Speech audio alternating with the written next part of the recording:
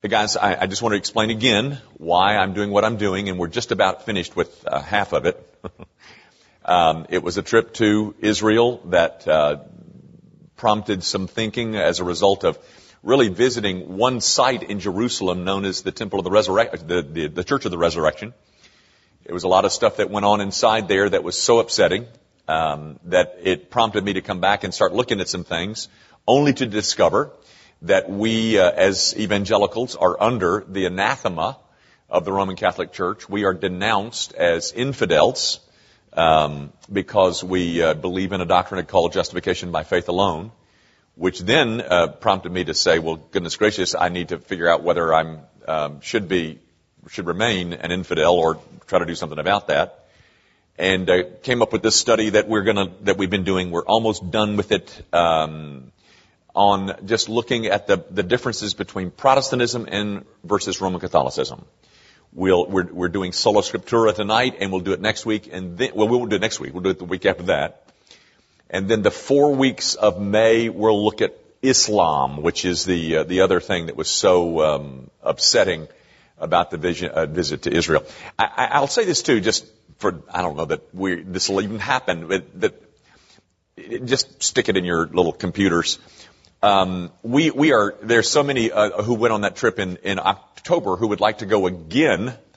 So we're going to, Lord willing, try to do that again, but this time add a little something by taking a day-long trip into Jordan to Petra, which is something that I would really like to do is go to Petra. But anyway, that's Lord willing. Nothing's been planned, but the winter of 2013. So keep that in mind. Okay, guys. Again, we're looking at Sola Scriptura, the whole idea of the difference in Protestantism, and it is a very significant difference indeed. I want to just give you a quick little half of a sentence, which is a summary of the Protestant view of this whole issue of Sola Scriptura, which of course means Scripture alone. It simply states that Scripture is the sufficient and sole authority.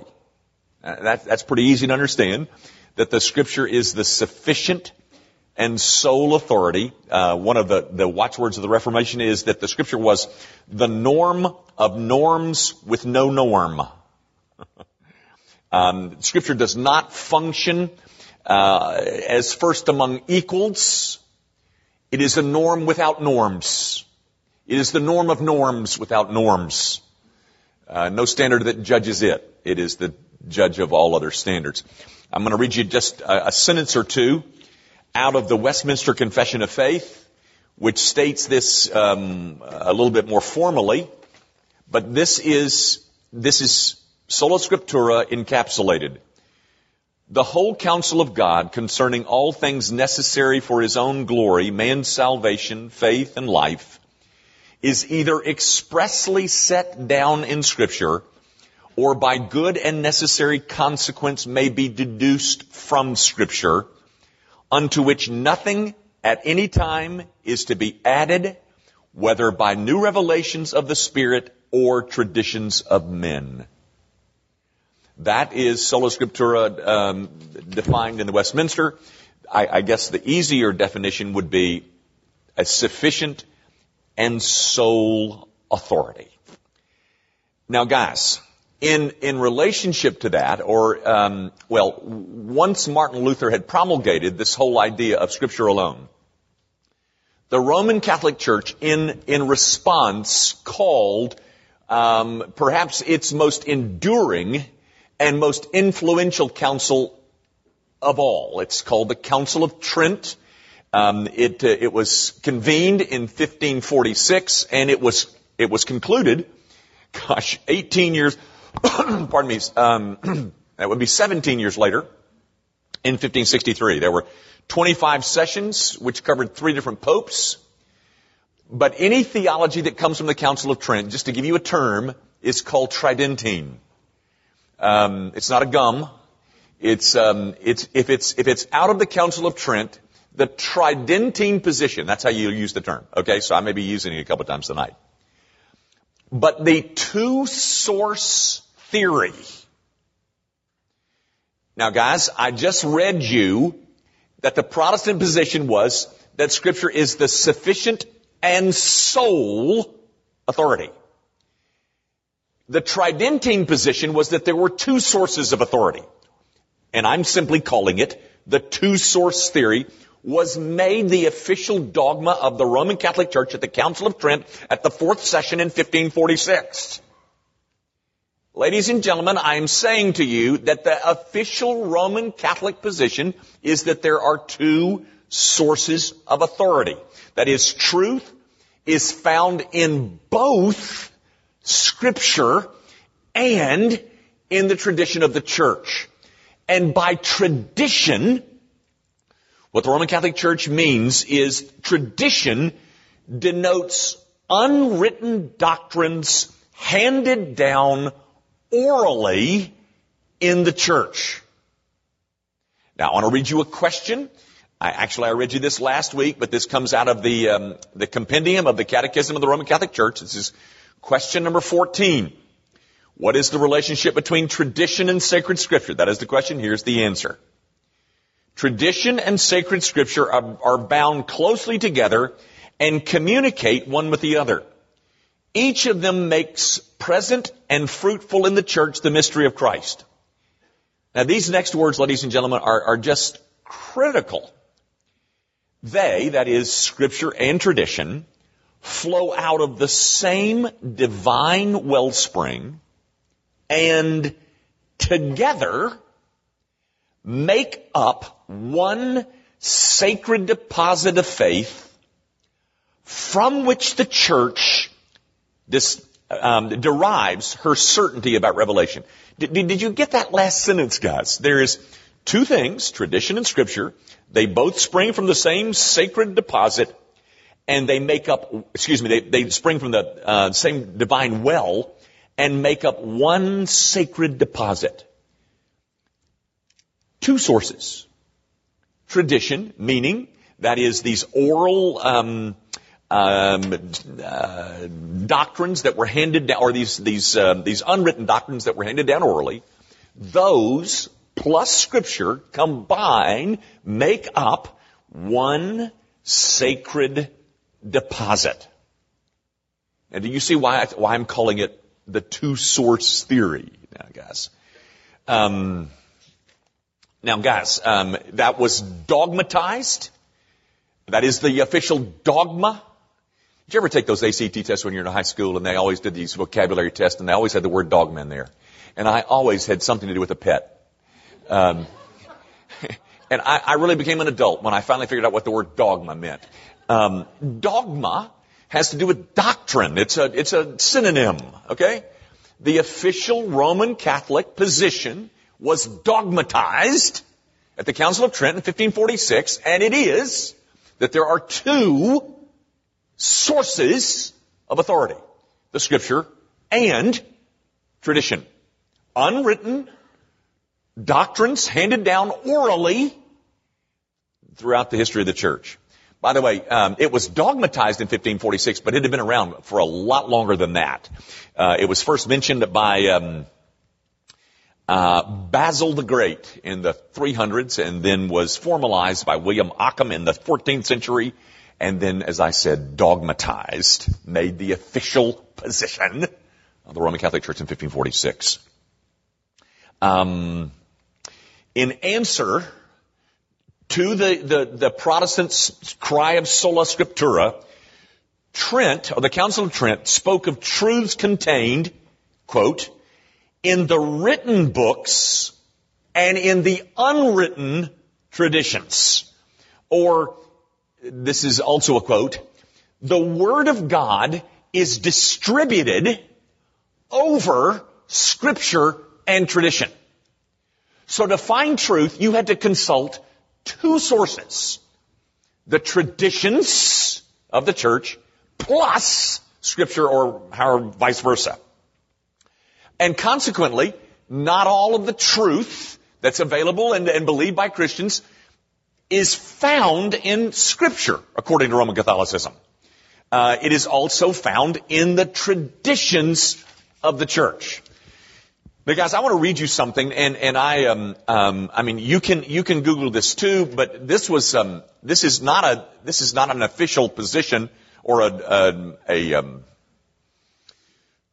a piece of the catechism, but it was a tract, T-R-A-C-T, a tract that was written by a former friend of Martin Luther's in an effort to answer Martin Luther and what he was saying about one sole sufficient authority.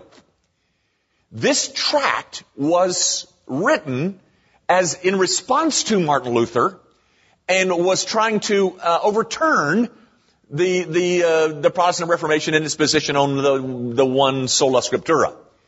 The big issue in the tract became, what is the church? And I want you to hear how the church is defined by this man, Sylvester Prieris. He was the highest-ranking curial theologian in the Dominican order. And the definition of the church, because, ladies and gentlemen, this is scandalous. And you will agree once you hear this. The church means the Church of Rome, headed by the Pope, who is infallible and thus more authoritative than councils and even the Holy Scriptures themselves. There is no authority higher than the Pope. Now, this is hard to believe, what I'm about to read. There's no authority higher than the Pope. And he cannot be deposed even if he were to give so much offense as to cause people in multitudes to go to the devil in hell.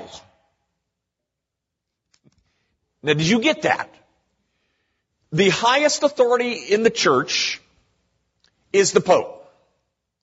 Higher than the Holy Scriptures, and his authority is so high that he cannot be deposed, even if he were to give so much offense so as to cause multitudes to go to the devil in hell. And that's pretty frightening, ladies and gentlemen, because then you see where the authority resides. John Calvin, 50 or so years later, he gets into this fray and is trying to point out Rome's problem by referring to the contradictions between the Scripture and the Roman Catholic position. And what he is saying is, and I'm going to read him in a minute, but he says that what the Roman Church says in terms of the contradictions between Protestantism and Roman Catholicism is the contradictions happen to be the interpretations of Scripture. Now, guys, you may not get that, but let me try to... All right, so there's contradictions. Okay, fine. But the contradictions occur because of the interpretations of the Scripture by the church. Now, do you see what that implies? That implies that the real authority is the interpreting that's going on via the church. So, whatever the church interprets this to mean, then that is the final say. So, you're pointing out some contradictions, are you? No problem.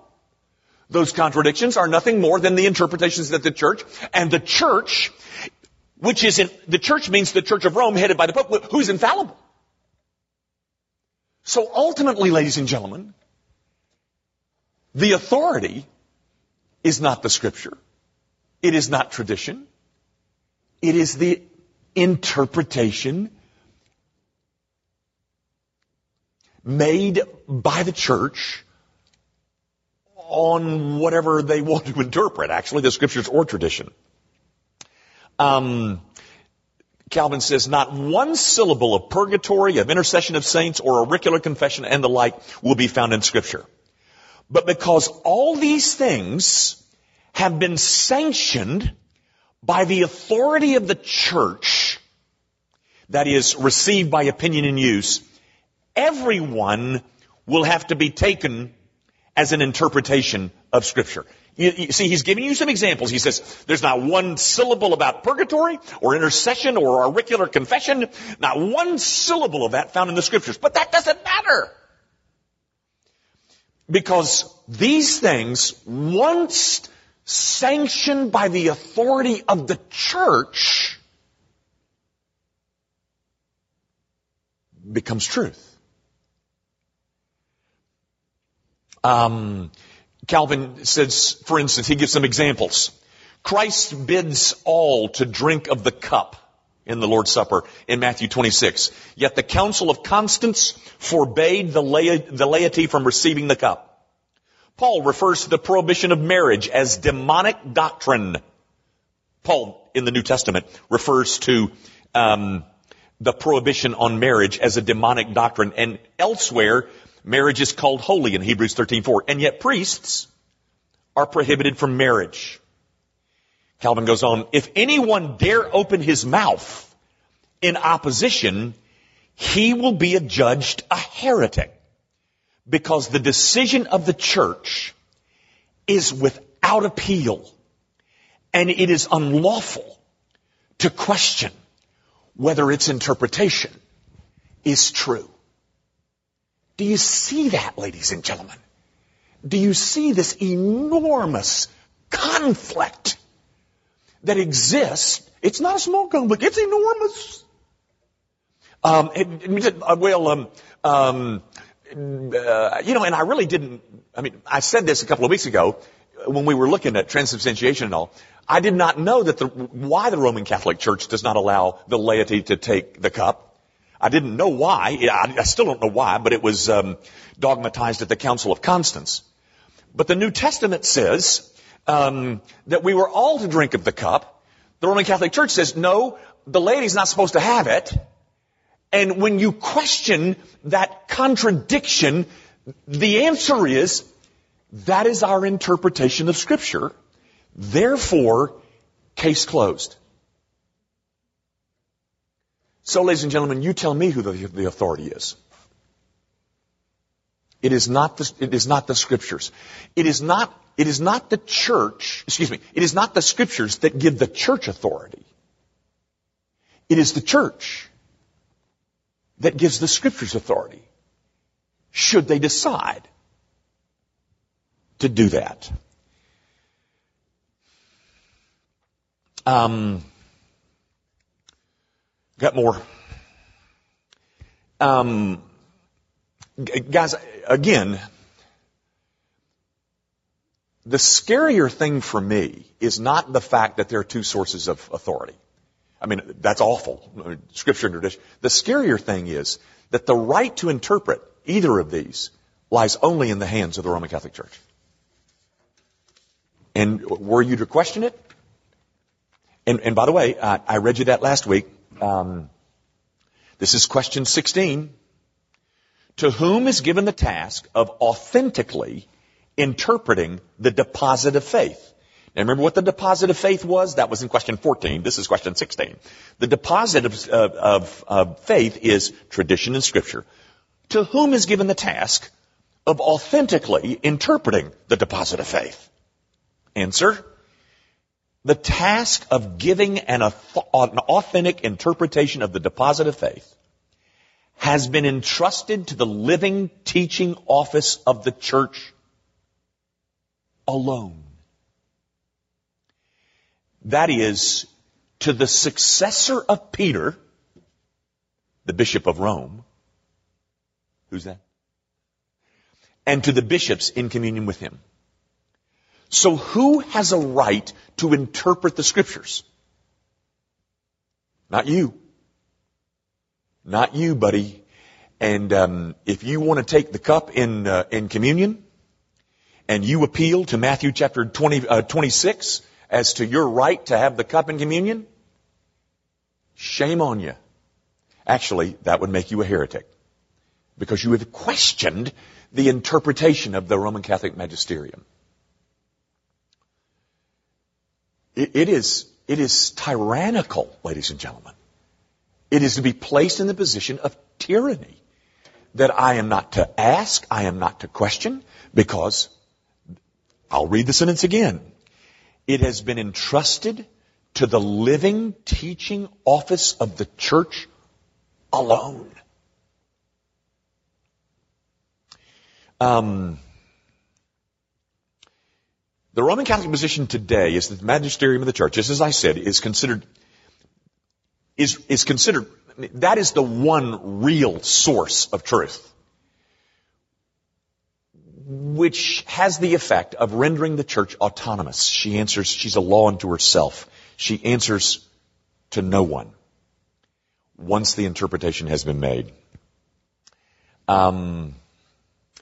So, I began by telling you that the Protestant Reformation has a one-source view of truth. The single, sole, sufficient source of truth is the Scriptures. That's sola scriptura. And then I said, in comparison, the Roman Catholic Church has a two-source view, Scripture and tradition. And now, ladies and gentlemen, I'm going to take that back. Because the Roman Catholic Church does not have a two-source. They have a one-source. But it's just a different source than you and I have. We consider the Scriptures to be the sole, sufficient source of truth. For the Roman Catholic Church, it is the Roman Catholic magisterium, and that is the Pope and the bishops in communion with him. That's what the magisterium, we looked at that term last week. That the single source of revelation in the Roman Catholic Church is the present Roman magisterium. Guys, this was kind of interesting too. Back in the 50s, there was all this discussion about science and sending a man to the moon, and I think Sputnik, when did Sputnik go up? Was that 1952 or so? And science, there was a lot of conflict between the church and science, and evolution was a big thing, still is. And so the Roman Catholic Church issued a papal encyclical by Pope Pius XII. In fact, Pope Pius XII was the Pope who was in power during World War II. And some of you may have read the book, Hitler's Pope. I've got a copy if you'd like to, but Hitler's Pope, because he was complicit in the, he is charged with being complicit, with allowing Jews to be exported out of Rome underneath the windows of the Vatican and be exported to concentration camps. But that same Pope in 1950, because of the problems with science, he issued a papal encyclical called the Humana Generis, where he was really trying to define the role of the church in view of science. But this is what the thing says. It is the task of theology to show in what way a doctrine defined by the church is contained in the sources of faith, Scripture, and tradition. Do you get that? The task of the theologian, I'll read it again, is to show in what way a doctrine, listen, defined by the church is contained in the sources of faith. So what is the role of the theologian? The church has announced a doctrine. Now your job as a theologian is to go find out where it is in there. If indeed it is. And if it's not in the Scripture, don't worry. We can check the traditions of men. Do you see the task of the theologian is not to discover what God has said? It is to find out what the church has said and then go get it in there somehow. That is right from the task of the doctor, the doctor of theology, be he biblical scholar or church historian, is to read the latest doctrinal decisions back into his sources. Do you get that? My job, now that I know that Mary was perpetually a virgin, is to go find out where in the world that is. And if I don't find it in the scriptures, that's okay. Because I'll just read it back into tradition somehow. And that's my task. What that means in practice, ladies and gentlemen, is this. It means that whatever the Roman Church teaches now is tradition by definition. And thus, it is a part of the sacred deposit. So there's not two sources, ladies and gentlemen. There's only one. And that source is what the church teaches. I don't know how I have time to read you this, but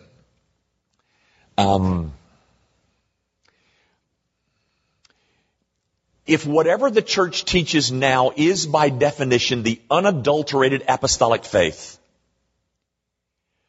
then finding support in Scripture or the Fathers is really superfluous.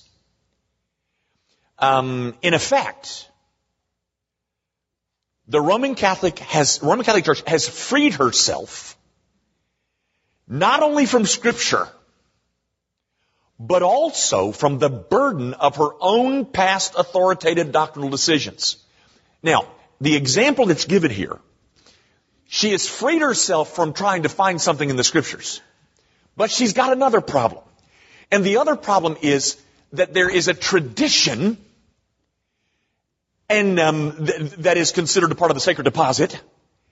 And in the tradition, there are contradictions. An example, the papal bulls, Unum Sanctum and Cantate Domini, expressly state that there is absolutely no possibility of salvation for any man outside of visible union with the Roman Catholic Church and subjection to the Bishop of Rome. Do you understand that? In two papal bulls, it was said that nobody can be saved outside of the Roman Catholic Church and subjection and submission to the Pope. However, Vatican II, that took place in 1962 through 65, expressly allows for the possibility of salvation not only for non-Roman Catholic Christians, but also for Jews, Muslims, pagans, and even those without an explicit knowledge of God. Now, ladies and gentlemen, those two things contradict each other. You got two papal bulls saying you can't be saved unless you're in the church. Now in 1965, not only do you not have to be a part of the Roman Catholic Church, you don't even have to understand what God. You can be a Jew, a Muslim, it doesn't make any difference. Now, apart from the contradiction of those two things, here's the bigger issue. The bigger issue is, how then does the church reconcile those two? Very easily. By another papal encyclical, which then becomes the tradition of man, and that solves all the problems. And so, ladies and gentlemen, they can solve any problem they want by creating more truth.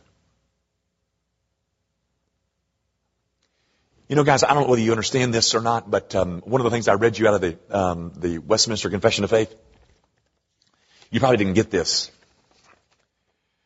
Or by good and necessary consequence may be deduced, unto which nothing at any time is to be added, whether by new revelations of the Spirit or traditions of men. Now, do you know what the Westminster Confession is saying there? They're saying revelation has ceased. You understand? You know what revelation is? That is God revealing truth. It is over. It's done. It's finished. Not for Rome. Why there's new things happening all the time.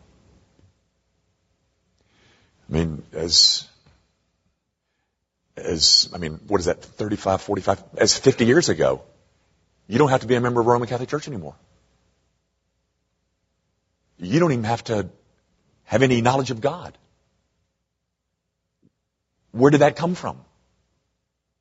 Well, I don't know from whom it came, but you know what? The scary thing is, tomorrow, it might change again. And then, where are you going to go?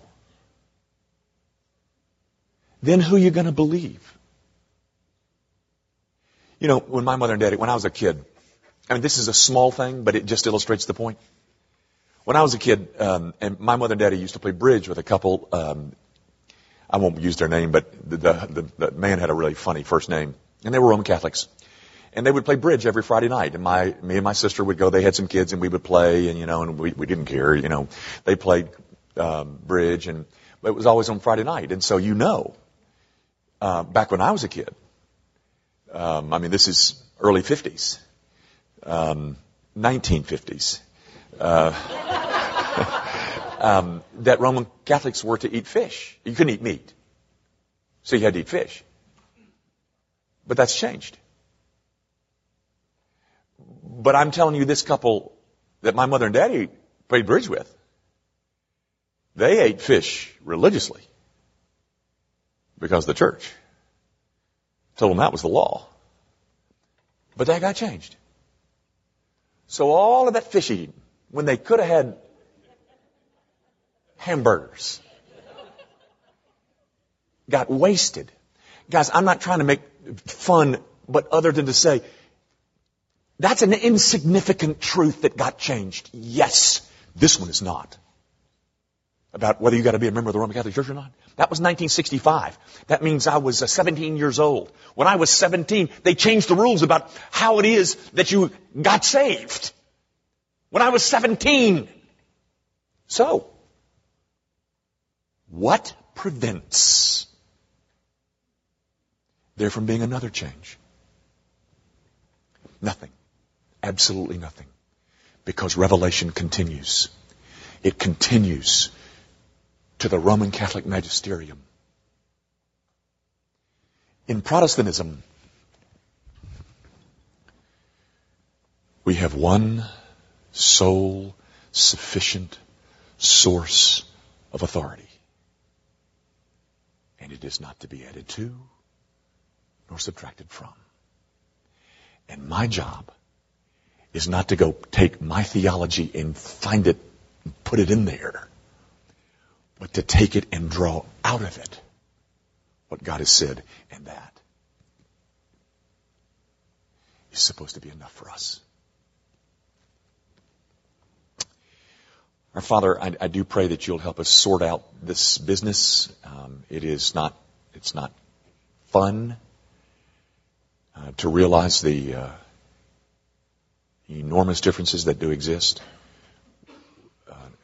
Not small differences, not insignificant differences, but critical ones. And I pray that you will confirm us in the truth, wherever that is to be found. Lord, where my words have been in error, would you stop up the ears of your people? But where I have spoken that which is in accord with you and your word, would you bury it in our hearts? And we ask it, of course, in Jesus' name. Amen. Thank you and good night.